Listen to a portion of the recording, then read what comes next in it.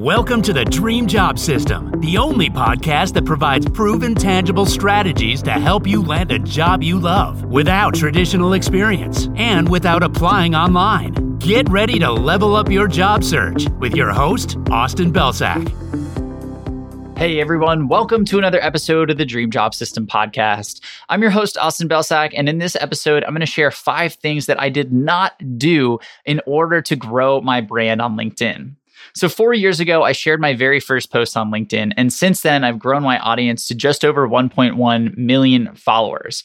But when I was starting out, there was a lot of noise, right? There was a lot of self-doubt, and there was a lot of experimentation and a lot of wondering, should I be using this strategy or that strategy? Should I be doing this thing and not be doing that thing? It can be really overwhelming when we're getting started on our journey and on a new platform. And so something that I want to do in this episode is a little different. I want to share 5 things that I did not do because these things tend to hold a lot of people back and prevent them from getting started.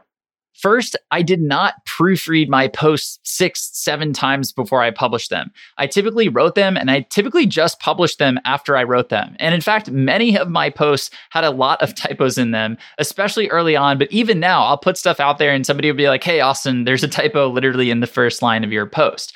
And so I want to say that because a lot of people will sit there and they'll go through the same post multiple times to make sure that every little aspect of it is correct. And that tends to prevent people from actually pressing the post button because they're so worried that maybe they made a mistake in it or it's not written the right way. And that brings me into the second thing, which is the fact that I did not spend hours trying to perfect one single post. Instead, what I did was I made a commitment to myself to just share one piece of high quality content every single day. That was my goal. And that goal was a forcing function for everything else. Because if I wanted to share one post every single day, I couldn't afford to sit there and spend hours and hours analyzing and overanalyzing and updating and proofreading one single post, because then I would fall behind and I wouldn't create enough content to meet my goal. So instead, I ended up pushing a lot of posts out there that were maybe 80% done or 70% done. And sometimes, like I just mentioned, they had typos, or sometimes I just didn't think that they were the best work that I could have produced. But to me, the fact that I put something out there was more valuable than it being the best work I could produce or it being 100% perfect. So I just want to share that as well, because if you are that perfectionist who wants to make sure that every single post that's put out there is the absolute best that you can do and has the best chance of going viral and incorporates all of these criteria from that listicle blog post that you read, if that's the case, you're probably not going to put enough content out there in order to be successful. The third thing that I did not do was look up the best times to post. I legit just started putting content out there when it was convenient for me. So I built my posting schedule around my own schedule. And what was convenient was posting around 9 a.m. And then I was available for the next little bit to come in and to comment not only on the replies for my own post, but to also get out there and engage with other creators, other people who are putting posts out there. So I know people who do this at 6 a.m. I know people who do this in the evening. I know people who do this in the middle of the day. The truth is, if you're putting out high quality content on a consistent basis, it doesn't really matter when you post. Instead, what matters is that your audience gets to know the specific time that you do post. So consistency with that time is more important than the time itself. And if you're worried about, the best time to post, you're probably overthinking this a little bit. I would just start putting the posts out there. In that same vein, I never used hashtags as part of my growth. Now, I will caveat that by saying I have tested hashtags before, but I never really saw any tangible benefit from them. And I actually didn't start doing that until I had over 100,000 followers. So this was not part of my initial growth at all. And what I found is that hashtags are just another thing to worry about. We have to look up the best hashtags and we have to figure out our hashtag analysis. And again, these things are taking valuable time away from the most important thing, which is literally just creating the content and putting it out there and analyzing it and then adjusting our style and strategy based off of that.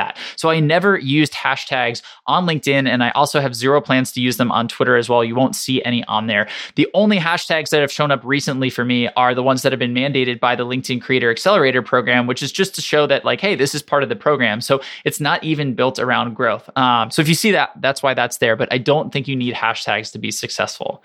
And the last thing I didn't do was read algorithm reports. These reports come out from different people on the platform who follow the algorithm, who study the algorithm. They also sometimes come out from LinkedIn itself with changes and updates.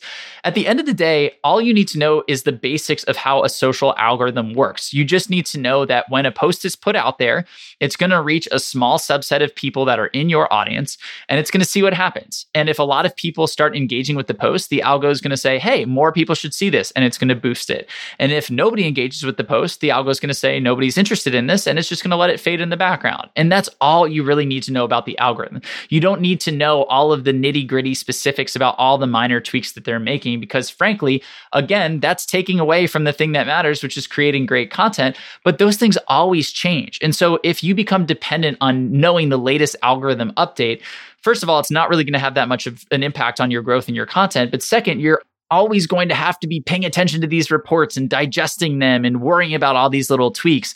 And again, frankly, that's not going to impact your growth.